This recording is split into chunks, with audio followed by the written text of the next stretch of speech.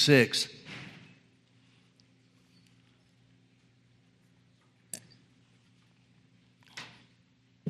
I know I teach this a lot, and I know that I use this scripture a whole lot. But you know, every time I study along this line, it strengthens my faith. Every time I minister along this line, my eyes are opened a little bit more than they were to who we are in Christ and what belongs to us. And one thing that I found out is no matter how many times I teach on this, some people hear it for the first time. And then other people see it for the first time. And there's a difference between those two. It's one thing to hear what the Word says. It's another thing for your eyes to be open and really see it. Amen? And the more we focus on these things, the more and more our eyes are open to the truth. Genesis 1:26, and God said, let us make man in our image, after our likeness, and let them have dominion over the fish of the sea, and over the fowl of the air, and over the cattle, and over all the earth, and over every creeping thing that creepeth upon the earth. So God created man in his own image. In the image of God created he him. Male and female he created he them. And God blessed them. And God said unto them. Now I want you to notice, verse 26 is the only place where the Bible gives us or identifies the purpose for why God made man. He made man to have authority. He didn't make man because he was lonely and needed a family. God is God. He doesn't get lonely. If God could be lonely, he couldn't be God. He made man because he wanted man to have authority on the earth. And so he tells them, verse 28, God blessed them and said unto them, be fruitful. He didn't say, look to me to make you fruitful. He said to multiply. He didn't say, I'll multiply things for you. He said, replenish the earth. He didn't say, I'll do it for you there too. And then he said, subdue it. Well, if God intended man to be fruitful and multiply and replenish the earth, then in the same way God intended man to subdue the earth. In other words, it's the same as God saying, don't come to me to try to get me to fix things. He said, subdue the earth. Now, the word subdue means to bring something underfoot or to conquer. He's telling man, keeping the earth in line is your job. Then he goes further and says, have dominion over the fish of the sea and over the fowl of the air and over every living thing that moveth upon the earth. Genesis chapter 2, verse 7 tells us how God made man, or the method by which he did so. It said he formed man from the dust of the ground. He made his flesh. He made his body. And then it says he breathed in him the breath of life. He breathed in him the breath of life, and man became a living soul or a living being. So we could certainly say, without fear of contradiction, that the source of man's life was God himself. When God breathed into man, he's breathing himself into man. He's breathing his own spirit into man. So what was God's original plan for the earth? Now remember, God never changes. God said it this way, I am God, I change not. I like the way he said that. That's authoritative. It's definitive. He said, this is it. Like it or not, this is it. That's the way it's always going to be. Well, if God ever intended for man to have authority, he always intends for man to have authority on the earth. He doesn't change. So if his original plan was for Adam and Eve to have authority on the earth, his present day plan, his future day plan, would be for man to have authority on the earth. But because man was a living soul, because of God breathing his spirit into him, we have to clarify a little bit to understand the reality or the real truth of God's purpose. And that very simply is, God intended for righteous man to have authority and dominion in the earth. God never planned for part of mankind to be unsaved. God never planned for part of mankind to be unrighteous.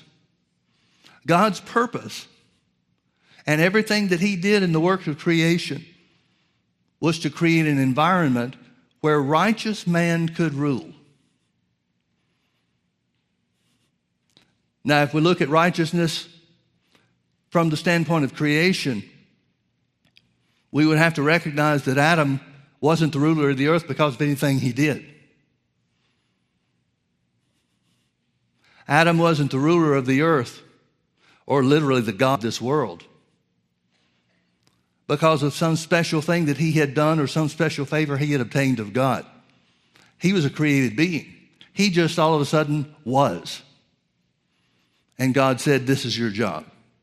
Be fruitful and multiply and replenish the earth and subdue it and have dominion. That's your job. So Adam could easily have said that his righteousness was of God because that's all he had. That's all he was. We think of it from the standpoint of having come from spiritual death into righteousness. But Adam started out as the righteousness of God. There could be no argument about why he was righteous. There could be no argument about how righteous is he. There could be no argument about anything related to that because his righteousness, his existence, his very being was of God himself. Now we know what happened. Chapter 3 of Genesis tells us that the serpent came in and deceived Eve into disobeying God. But the Bible says that Eve was deceived, but Adam was not. Adam knew full well the consequences of his actions. You remember God said, you can eat of every fruit of every tree in the garden except one. Don't eat of the tree of the knowledge of good and evil, for in the day you eat thereof, you shall surely die. Well, he can't be talking about physical death because Adam didn't die physically that day. So what death is he talking about? He's talking about spiritual death. Now, spiritual death doesn't mean you cease to exist. Spiritual death means you're separated from God. And you remember the result of them eating of the fruit of the forbidden tree. The eyes of both of them were opened, and they saw they were naked, and they were ashamed, and they heard the voice of God walking in the garden, and they were afraid. So they began to make fig leaf clothes to cover themselves. So what happened immediately after the fall? When man fell, he became self-conscious. He became aware of his body. Now, up until that point in time, they were not aware of their body in any way that would make them ashamed.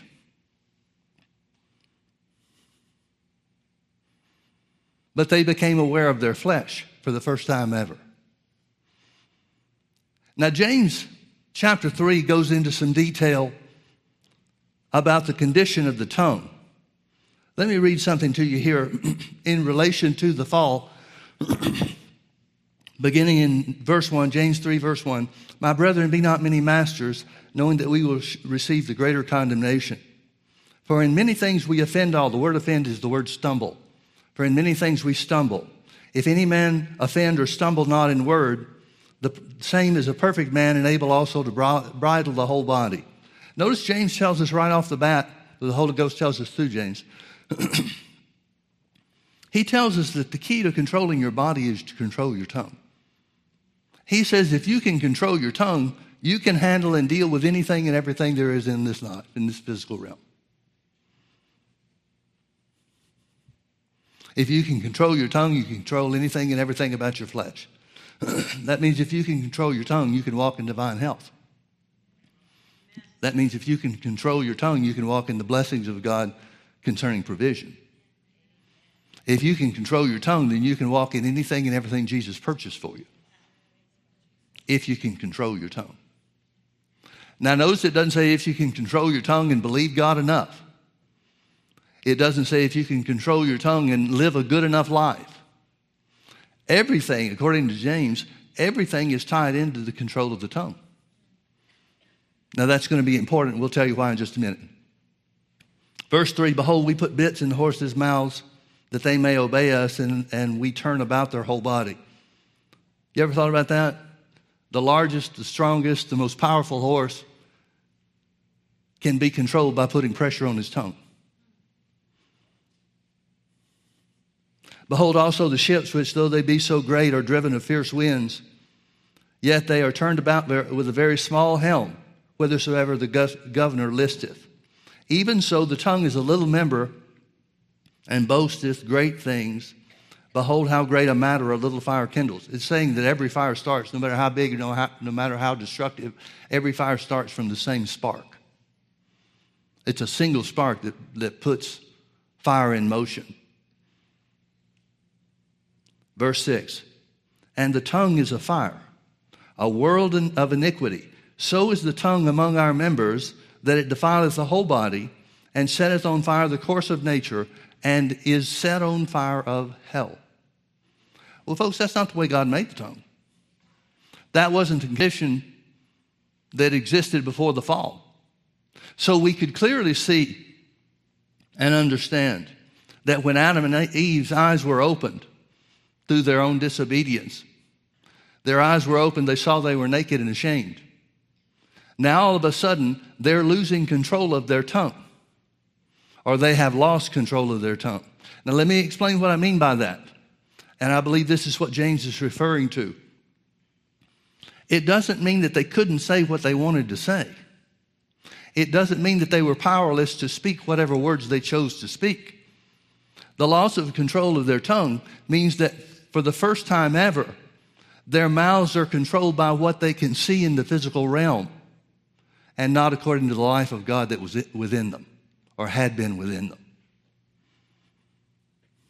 In other words, everything prior to the fall that Adam and Eve did in this earth, every means of authority, every means of, or every action that they took to be fruitful and multiply and replenish the earth and subdue it and have dominion over the things here in the earth, everything was based on who they were by the Spirit of God within them.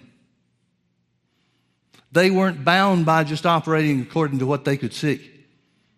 The knowledge that Adam had, which was huge. Adam's naming animals and bugs and stuff. He's giving them names according to that are appropriate according to the way that God had made these animals. Adam's intellect had to be incredible. Medical science tells us that we use about 10% of our brain power. I think that's a stretch for some folks, but nevertheless, there's no way God made you to have a brain that you could only use 10% of. God's not a waster. Why would he waste 90% of brain power by giving us access to 10? Adam had to have had use and access to the complete power that's in the brain that God made him. So Adam fell. Now some people would say, some Christians would say, and it seems, well, you can have sympathy with this idea even though it's wrong. But a lot of Christians would think that God was too hard on Adam, that he made him leave the garden. But Adam acted with his eyes wide open, folks. Adam knew the consequence. Adam chose to leave the Garden of Eden.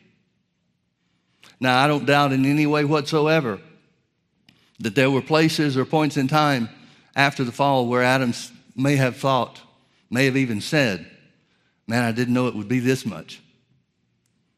But he knew the consequences. And he made his choice. It's easy to blame God for the results. But the results came as a consequence that Adam knew full well. He chose to leave the garden. He chose to leave. He chose to forfeit the life of God. That's almost too incredible to consider, isn't it? He chose to leave this perfect environment, this perfect creation that God had made. Well, what happens? Now man is spiritually dead. He's separated from God. He's living in an earth, in a world, in a created environment that's subject to the law of sin and death. And there's only one out. There's only one means of escape. And it's temporary. And it comes through the shedding of blood in a sacrifice. God teaches Adam how to sacrifice, how to offer blood to cover his own mistakes and his sins. When the Bible says God made them coats of skin, clothing of animal skin, that's a result of God teaching Adam and Eve how to make sacrifices to cover their sin temporarily. I want you to see with me in Ezekiel chapter 36. I'm going to start in verse 22. God speaking through Ezekiel to Israel. Therefore say unto the house of Israel, thus saith the Lord God, I do not this for your sakes, O house of Israel, but for mine holy name's sake, which you have profaned among the heathen, whither you went. Now what he's about to tell them and the plan that he's about to unveil, and it's a prophecy about will be accomplished through Jesus' sacrifice. Notice he said, I'm not doing this for you, I'm doing this for me. Now that doesn't mean God doesn't love us. Certainly he does. But he did it for him. What does that mean?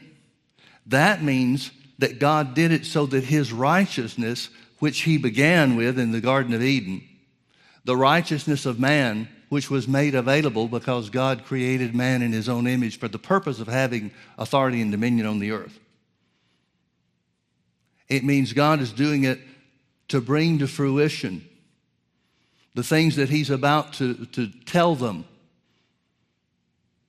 which are things to come. He does them because he is a righteous, good, loving Father. It's not really about you, it's about him. Now it benefits you. It benefits you a whole lot more than it benefits him. But he did it because he's a righteous God. So he says, verse 23, and I will sanctify my great name, which was profaned among the heathen, which you have profaned in the midst of them, and the heathen shall know that I am the Lord, saith the Lord God, when I shall be sanctified in you before their eyes. Here's what God's talking about, why he did it for his name's sake. The world sees God when he changes us. The world is to see God when his righteous nature becomes ours. That's what the world's supposed to see. The world is supposed to see something that makes a change in us. Unfortunately, too many Christians live below that. But that's God's plan. For I will take you from among the heathen and gather you out of all countries, and will bring you into your own land. Now, he's not just talking about the promised land, the geographic boundaries of Israel. He's talking about spiritual possessions. Then will I sprinkle clean water upon you, and you shall be clean. From all your filthiness and from all your idols I will cleanse you. A new heart also will I give you. Now he's talking about the Spirit. So he's talking about the new birth. He's identifying things about the new birth and what it really entails. A new heart also will I give you, and a new spirit will I put within you. That's the new birth. And I will take away the stony heart out of your flesh, and will give you a heart of flesh, a tender heart toward God and his word, in other words. And I will put my spirit within you, and cause you to walk in my statutes, and you shall keep my judgments and do them. So notice God makes a new spirit and then puts his spirit in you. And you shall dwell in the land that I gave to your fathers, and you shall be my people, and I will be your God. Notice what God says is the prerequisite, the requirement for being our God, which is the new birth. Except you be born again, you cannot see the kingdom of God, Jesus told Nicodemus in John chapter 3. So God is telling us, he's revealing to us his plan. Now, I'm sure it's a lot easier for us to look back to what Jesus did and understand, much more so than people that were looking forward trying to figure out what he's going to do. But God is telling us that there is only one way to fix man's adventure into spiritual death. There's only one way to fix the death, the spiritual death and bondage that has come on the earth because of Adam's disobedience. Only one way, and that's to be born again. Now, folks, you and I know that not everybody is going to be born again. And it's not a matter of whether God wants them to be.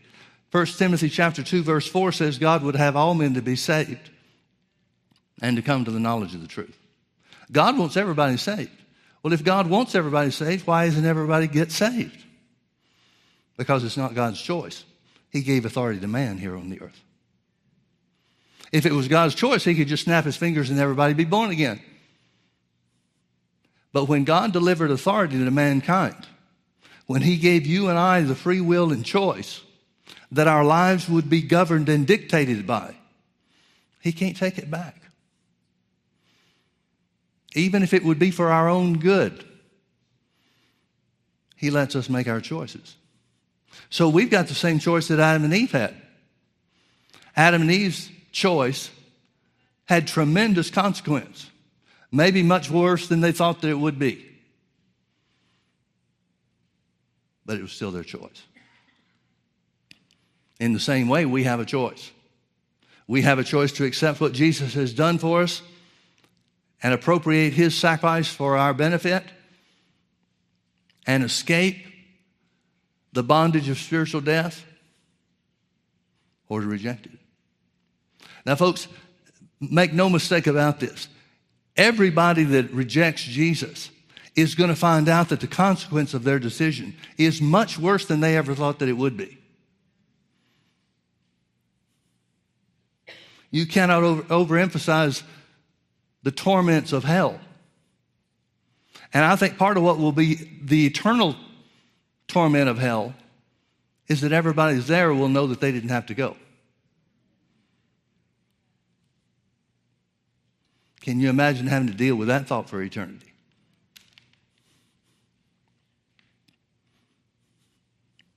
Well, that brings us forward to Jesus,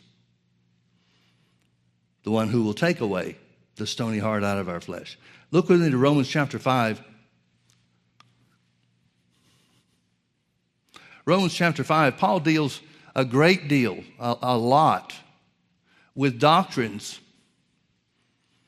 that he writes to the Roman church, or churches. There's more than one there in the city. But he deals with doctrinal issues much more than he does in other letters that he wrote. And the reason for that is because Paul didn't start these churches in Rome. He's pretty much the spiritual grandfather, because people that were saved and ministered to and taught in Paul's ministry are the ones that went to Rome and started these churches. But because Paul hasn't been there, and think of the wisdom of God about this, folks.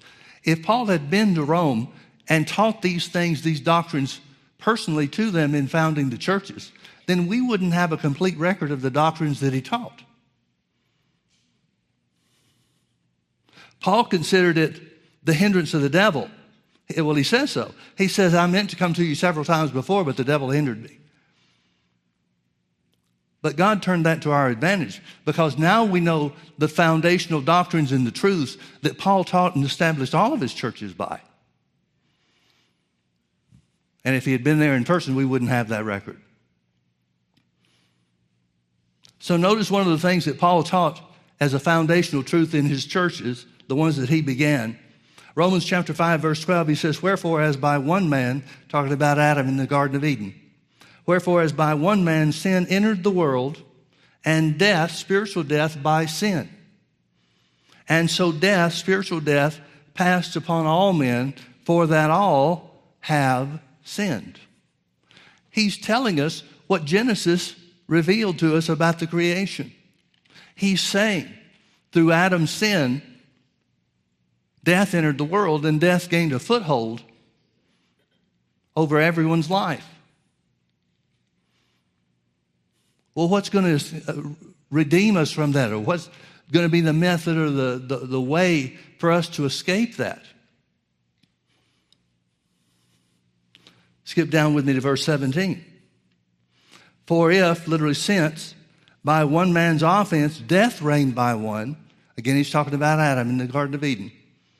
Much more, everybody say much more. Now, I know I say this a lot, but I cannot read this without making this comment. In the Greek language, this phrase, much more, literally means it's so far beyond it's really not a good comparison. the much more that he's about to reveal or about to speak to, is so much greater than the first thing that he's already said, that it's not a fair comparison.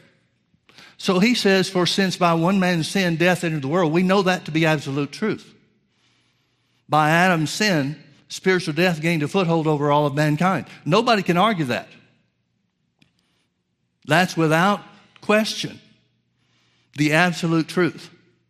But then Paul is going to say there's something else that God did to counteract or countermand that's so much greater than the absolute truth of spiritual death taking hold of mankind, that it's not really a fair comparison. For since by one man's offense, death reigned by one, much more they which receive the abundance of grace and of the gift of righteousness shall reign in life by one Jesus Christ. The Amplified says reign as kings in life. I want you to notice the connection between righteousness and authority. The reigning in life would be the exercise of authority. The reigning in life would be the fulfillment of what God created man to do here on the earth, which was have authority. He's saying that the bondage of spiritual death because of Adam's sin cannot really be compared to the abundance of God's grace, his willingness to provide Jesus and his sacrifice for us, and the righteousness that results by us accepting that sacrifice and accepting Jesus as our own Savior. Now let's talk about Jesus for a minute. We know that Jesus was born of a virgin. That becomes in some circles it becomes a matter of controversy. And some people take the position that, well, you really don't have to believe in the virgin birth, just believe in Jesus. But folks, the virgin birth was so key, and it was such a major point, foundational point of the early church.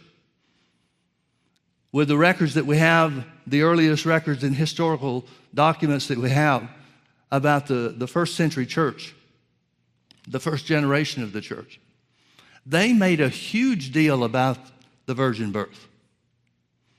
Because without the virgin birth, there could be no sinless or spotless sacrifice for God to make. See, since spiritual death took over mankind because of Adam's sin, then if Jesus came into the earth born of a man and a woman, just like everybody else, then no matter who God intended for him to be, spiritual death would have a hold over him too. But the virgin birth was such a key element, was such an important thing, because it enabled Jesus to bypass, to be born of a woman into the earth, but to bypass the dominion of spiritual death over him. So in other words, Jesus comes into the earth through the virgin birth. Jesus comes into the earth in much the same condition that Adam was. His life is not of his father and his mother. His life is of his mother and the Holy Ghost. Jesus did not have the same awareness of the physical realm through the experience of sin that Adam and Eve had. Now, he knew of these things. He had a greater understanding of it than anybody that's even experienced it. But he didn't experience it himself. Well, what was Jesus' life like? The Bible gives us very little information about the early days or the upbringing of Jesus. We know where he was brought up. He was brought up in Nazareth. And we know of one event when he was 12 years old, when his family went to the temple. And he winds up being left behind. And then when his family realizes he's not with the rest of the group that's traveling together, they find him in the temple asking questions of the priest that they can't answer, and answering questions of them in such a way that the chief priests are amazed at this guy. In other words, he's operating by the wisdom of God that comes from within him, not by schooling or education of his mind. Here we see Jesus as a 12-year-old boy operating like Adam did before the fall. And folks, there's no comparison between living from the righteousness and the wisdom that it provides you because of the life of God on the inside of us. There's really no comparison with any kind of educational system then or now.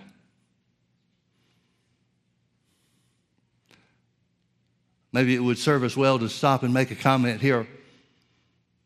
If you're trying to live out of your head instead of the righteousness of God that's been made available to you through the new birth and the wisdom that that brings, you're putting yourself and keeping yourself at a disadvantage. If there is one thing that is on the top 3 list of great needs for the church, it is to learn to live out of your heart and not just lean to your own understanding. So, Jesus' parents come back to Jerusalem, find him in the temple, scold him because of how he's worried them over the past 3 days not knowing where he was.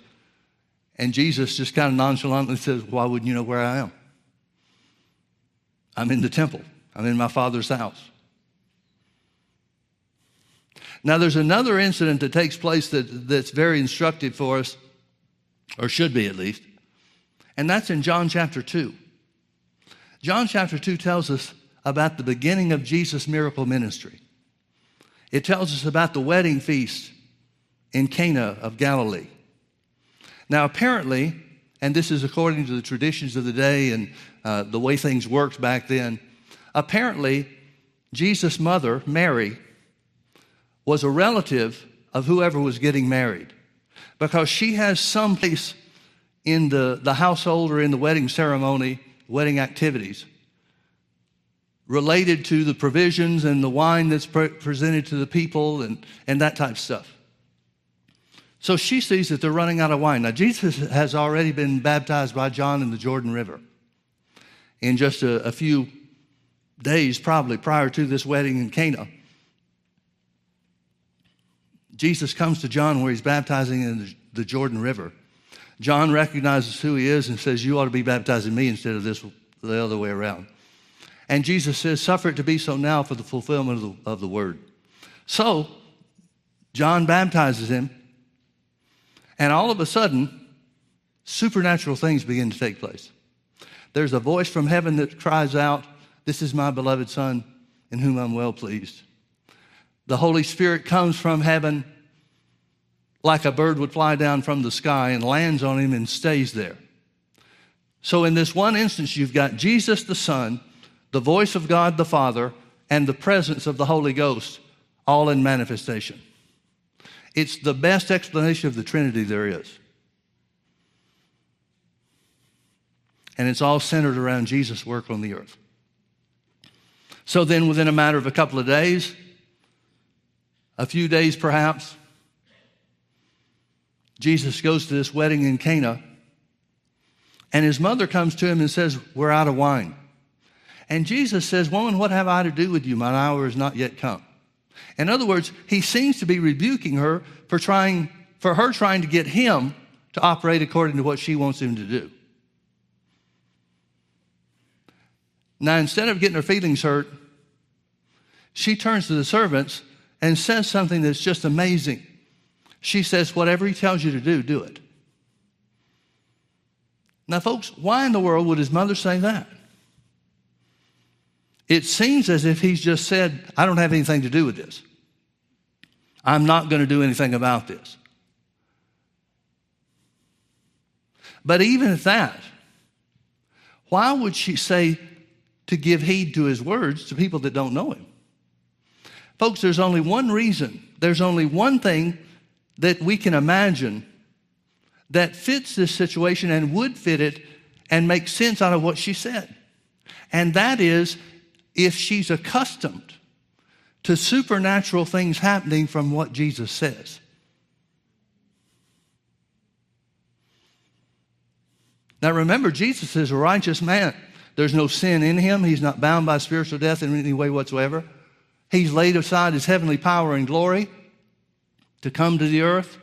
In other words, and other translations bring this out, In other words, he emptied himself of the heavenly power and glory he had before the creation of the world.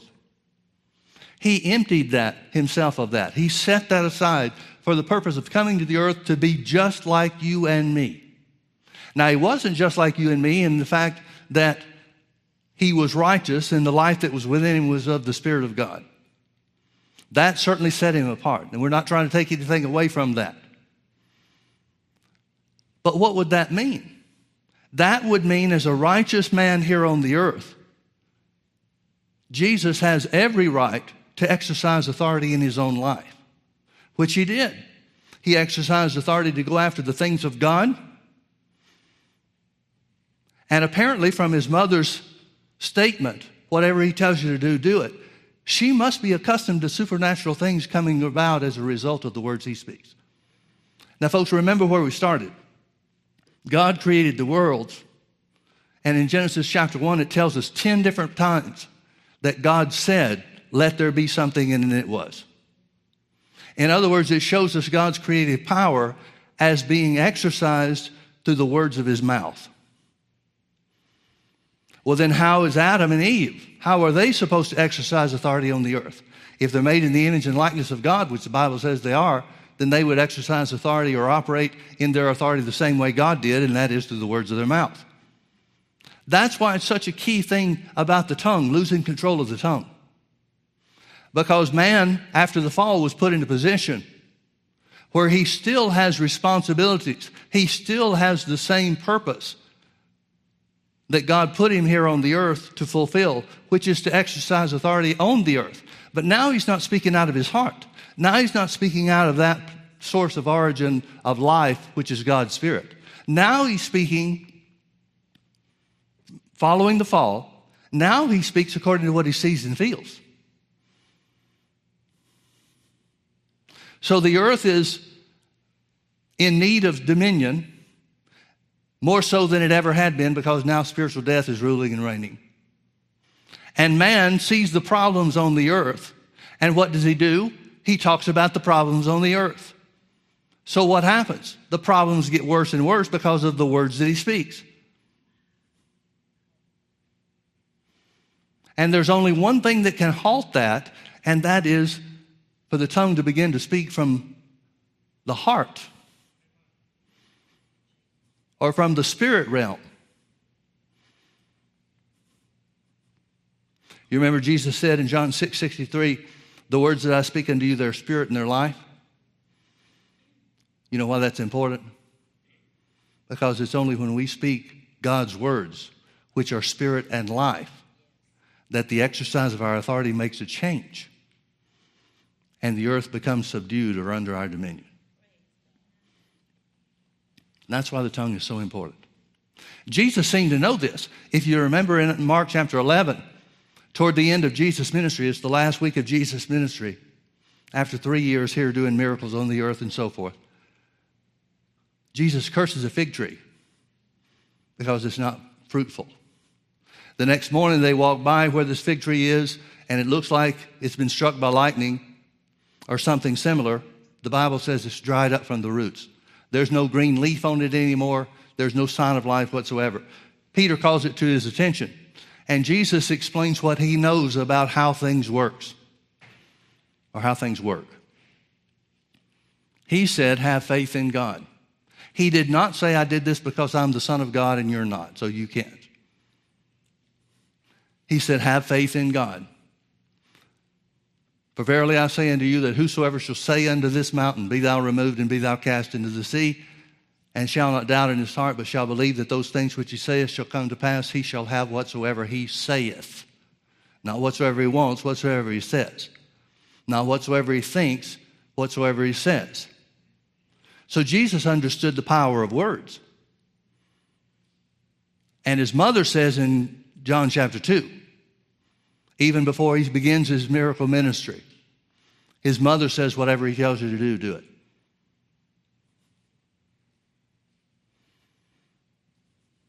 You know the difference between Jesus operating supernaturally in his own life and operating supernaturally for the benefit of others and setting them free? You know what the difference there was? The difference wasn't in him. The difference was the anointing that came upon him when the Holy Ghost descended upon him. When Jesus delivers authority, turn with me over to Luke chapter 10. Let me show this to you. When Jesus delivers his authority to the disciples to do the same works that he does, the reason it works is because of the authority that's been given to him. See, Jesus as a righteous man has complete authority, has complete opportunity to exercise authority in his own life, to bring about the will of God on the earth in his life, just like the will of God is in heaven. That's what the world was created for, folks. It was created for the same kingdom of God, the same benefits, the same conditions that operate in heaven to work here on the earth. And it was working that way perfectly until the fall. But Jesus has bypassed spiritual death by being born of a virgin. He bypasses the bondage of spiritual death. And so in his life, in his personal life, there's no limit to the exercise of his authority concerning the things pertaining to him. But that doesn't set him up to minister to other people. It takes the anointing of the Holy Ghost for that. See, folks, that's why we can believe God for things for ourselves, but you can't always push your faith on somebody else.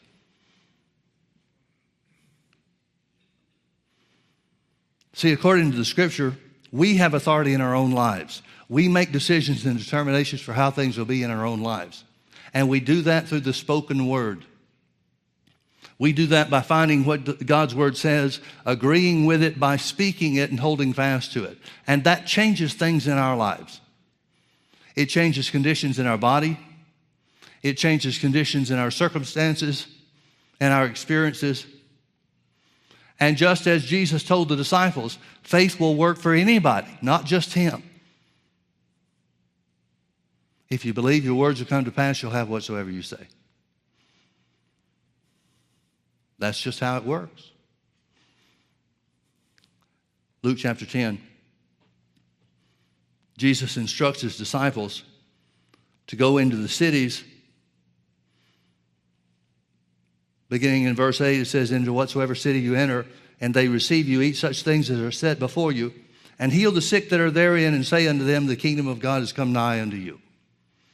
Now, how is it that they're going to be able to heal the sick in these cities?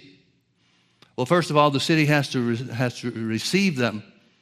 We see in Luke chapter 4 and Mark chapter 6, where Jesus goes into his own hometown of Nazareth, preaches to them about the anointing of God that's upon him to set people free from sickness and disease and to work miracles and so forth. But the city wouldn't receive it. The people thought they knew him from the time that he grew up. They thought he can't be the Messiah because we know about his mother and his father. And everybody knew the virgin birth was a part of the prophecy concerning the Messiah. And so the Bible says Jesus in his own hometown of Nazareth could there do no mighty work. Mark 6:5 says, and he could there do no mighty work. He didn't have any blind eyes open, any cripples healed or anything like that. No lepers cleansed. He could there do no mighty work. Doesn't say he wouldn't, says he couldn't. And he marveled because of their unbelief. Why couldn't he do the works, the miracles that he had already done, that they had heard about being done in Capernaum? Why couldn't he do those things in Nazareth? Because the people wouldn't receive him. Now, folks, if Jesus, who had the Spirit of God without measure, who had all the power and the manifestation of the Holy Ghost in himself, if Jesus was hindered by unbelief, why is it a hard thing for us to think that unbelief will stop him from working today? Jesus was literally unable to do the things that he wanted to do in Nazareth because of the unbelief of the people. What you believe counts. Now, what you believe doesn't count for me, but it counts for you. What I believe may or may not count for you, depending on your will and your attitude toward the things of God. But we all have authority in our own lives, just as Jesus did. So what happens? These 70 returned, verse 17, the 70 returned again with joy, saying, Lord, even the devils are subject unto us through thy name. And he said unto them, I beheld Satan as lightning fall from heaven. Now, he can't be talking about Satan fell when they used their authority. He's talking about Satan that was cast out of heaven with a third of the angels that rebelled against God. And he was cast into the earth. See, when God recreates the earth through the creation account in Genesis chapter 1, the devil's already here. He's already fallen from heaven. He's already been dealt with by God. And that has to be part of the reason, at least, why the Lord said to Adam and Eve to subdue the earth. If there's no enemy, there's nothing to subdue.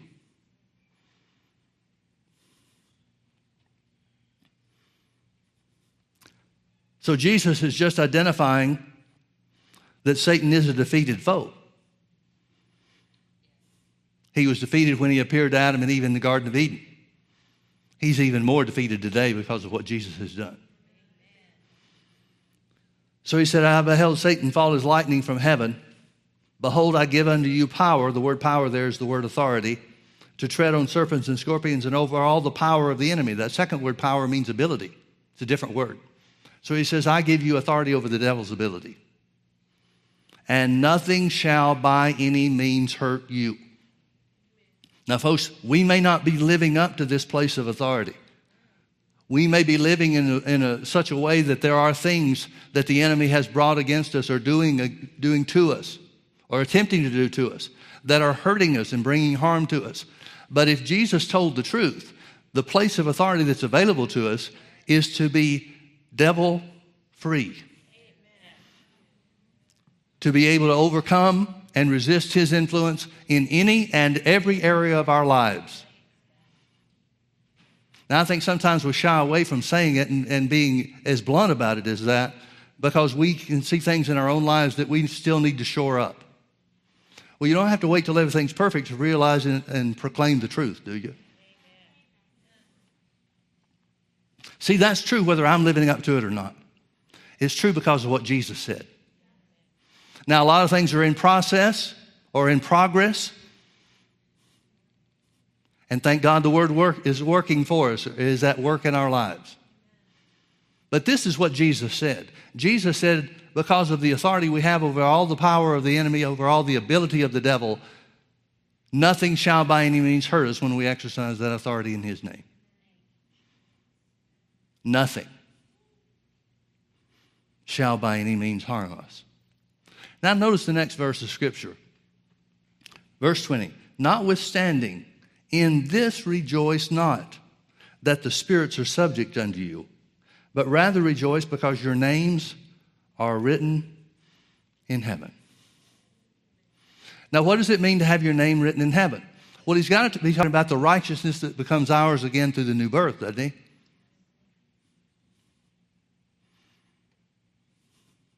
Even your name written down in heaven wouldn't do any good if you haven't been born again.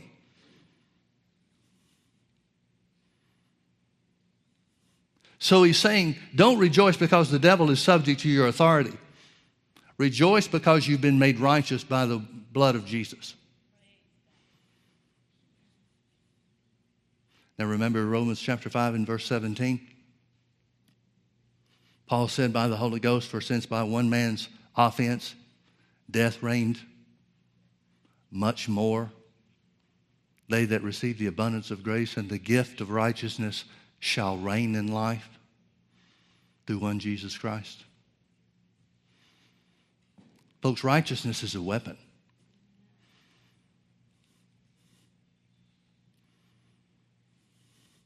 The life of God has been weaponized in us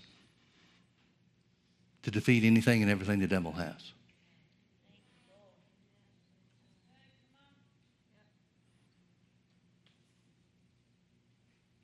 I'm going to close with one last scripture over in Matthew chapter 7.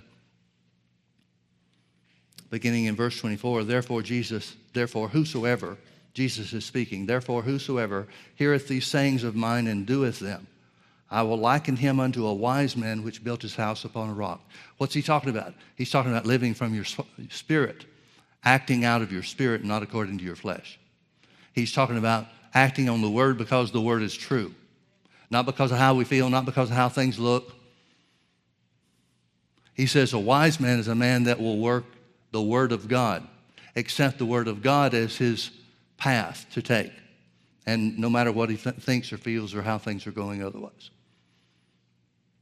Therefore, whosoever heareth these sayings of mine, words that are spirit and life, and doeth them, I will liken him unto a wise man which built his house upon a rock. And the rain descended, and the floods came, and the winds blew, and beat upon that house, and it fell not, for it was founded upon a rock. And everyone that heareth these sayings of mine and doeth them not shall be likened unto a foolish man which built his house upon the sand. And the rain descended, same storm, and the floods came, same floods, and the winds blew, same winds, and beat upon that house, and it fell, and great was the fall of it. And it came to pass, when Jesus had ended these sayings, the people were astonished at his doctrine. Please notice, folks, they're not astonished at him. They're astonished at his teaching. The word doctrine just simply means teaching. It says they were astonished at his teaching. Now, folks, if Jesus' ministry was just going around proving that he was the Son of God, who cares about the doctrine? What importance would there be about the doctrine? But we see that the doctrine is important by the example we just used a minute ago when Jesus was in his own hometown of Nazareth. They wouldn't receive what he said. They wouldn't accept what he declared when he read from Isaiah 61 about the Spirit of the Lord being upon him and anointing him to heal the sick and bind up the brokenhearted and so forth. They wouldn't accept it. They wouldn't receive it. So Jesus, even though God sent him to that town to heal the sick and perform miracles, he couldn't do miracles in that town. It doesn't say that he wouldn't. It says that he couldn't. So it wasn't just a matter of sitting back and watching the miracles take place in and through Jesus. It was a matter of believing what he said so that God could work on their behalf. And that never has changed. If you don't believe what the Word says God has done for you or is doing for you, then the power of God itself can't overcome that. The unlimited power of God's holy nature can't overcome that because you've been given authority in your life. You're the one that decides how things are going to be for you. God doesn't even decide that. God has worked in miraculous ways and gives us information about what's available to us. But you decide. You'll either have it the way he said, you'll either have it according to what he's determined, or you won't. But it's up to you. So it came to pass when Jesus had ended these things, the people were astonished at his doctrine. For, or because, here's the important thing about his doctrine that amazed them. For he taught them as one having authority and not as the scribes. Now this verse of Scripture escaped me for a long time. But one day, out of the blue, no telling how many thousands of times I've read this passage before, one day out of the blue, it occurred to me, and I noticed the word one, O-N-E. The word one is italicized, which means the translators added it, trying to help us understand. In this case, they didn't. They didn't help us understand, I mean. It literally says, for he taught them as having authority and not as the scribes. Now, if you take the word one out of there, then it removes any possibility that the thing that amazed them was Jesus himself. The thing that amazed them was his teaching. Well, what was he teaching? The word as, in the Greek language there, that's in the original text, the word as means the manner in which something is done. We might say how. It speaks to the manner in which something is done. Now, the word having literally means to hold.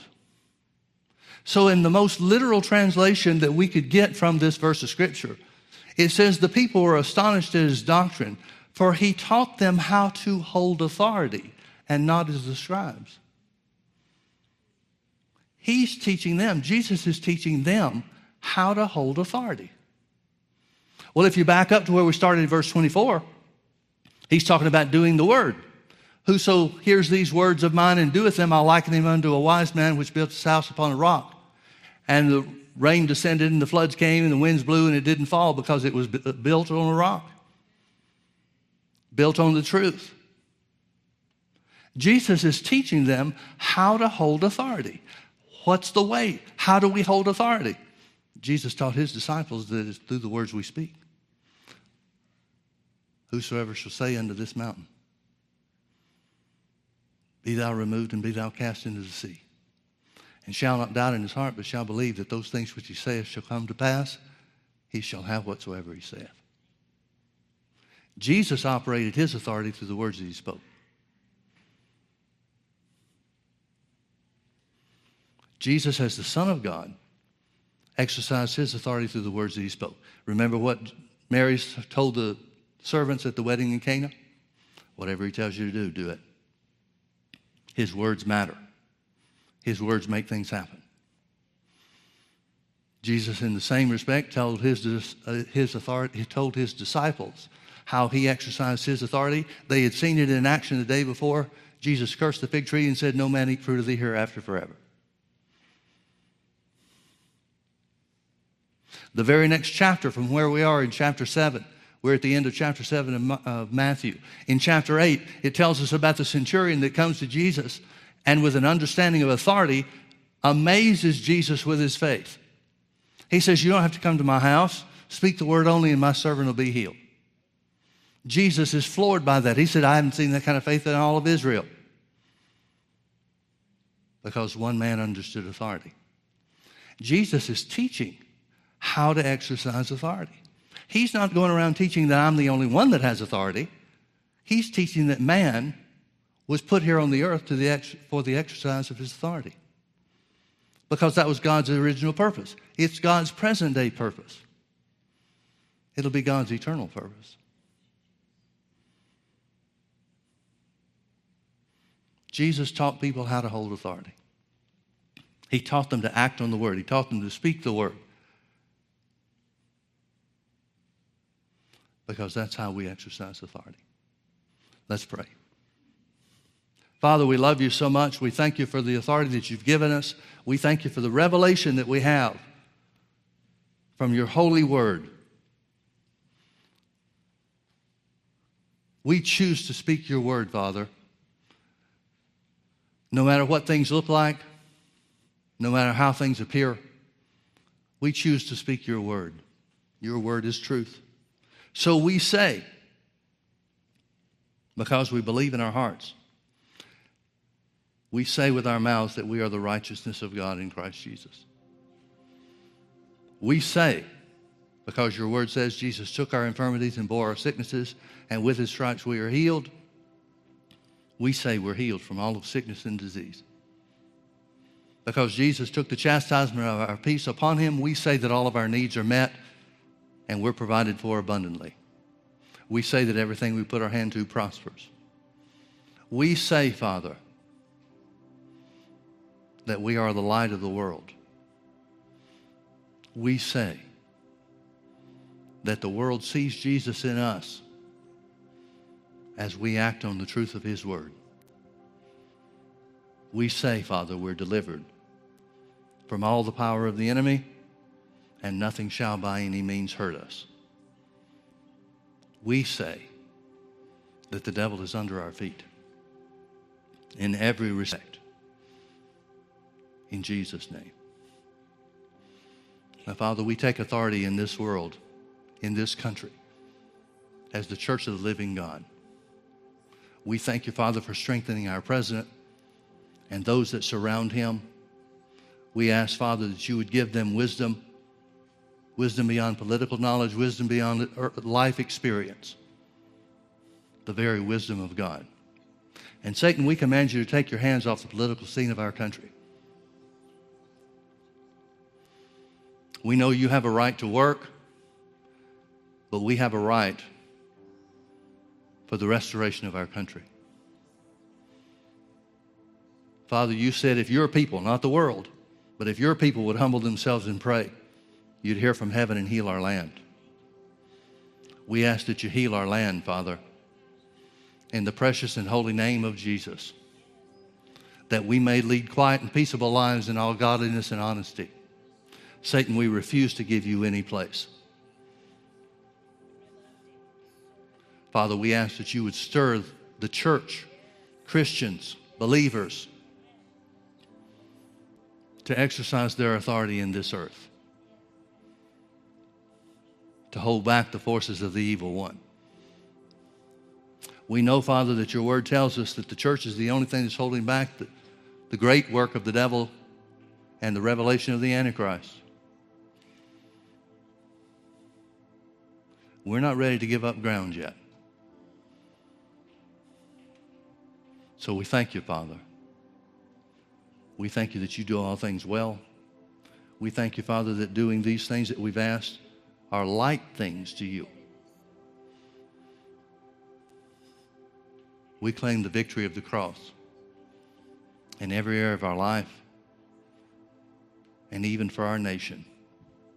In Jesus' precious name. And everybody that agrees with that, say amen. Amen. Amen. Folks, test the limits of your authority. See how far your authority goes. Boldly declare what God's word says, even though it doesn't look like it's working for you. Let's step out boldly and use our authority and watch God do what he said. Amen. Say it with me. The Lord is good, and his mercy endures forever. Amen. God bless you. Thank you for being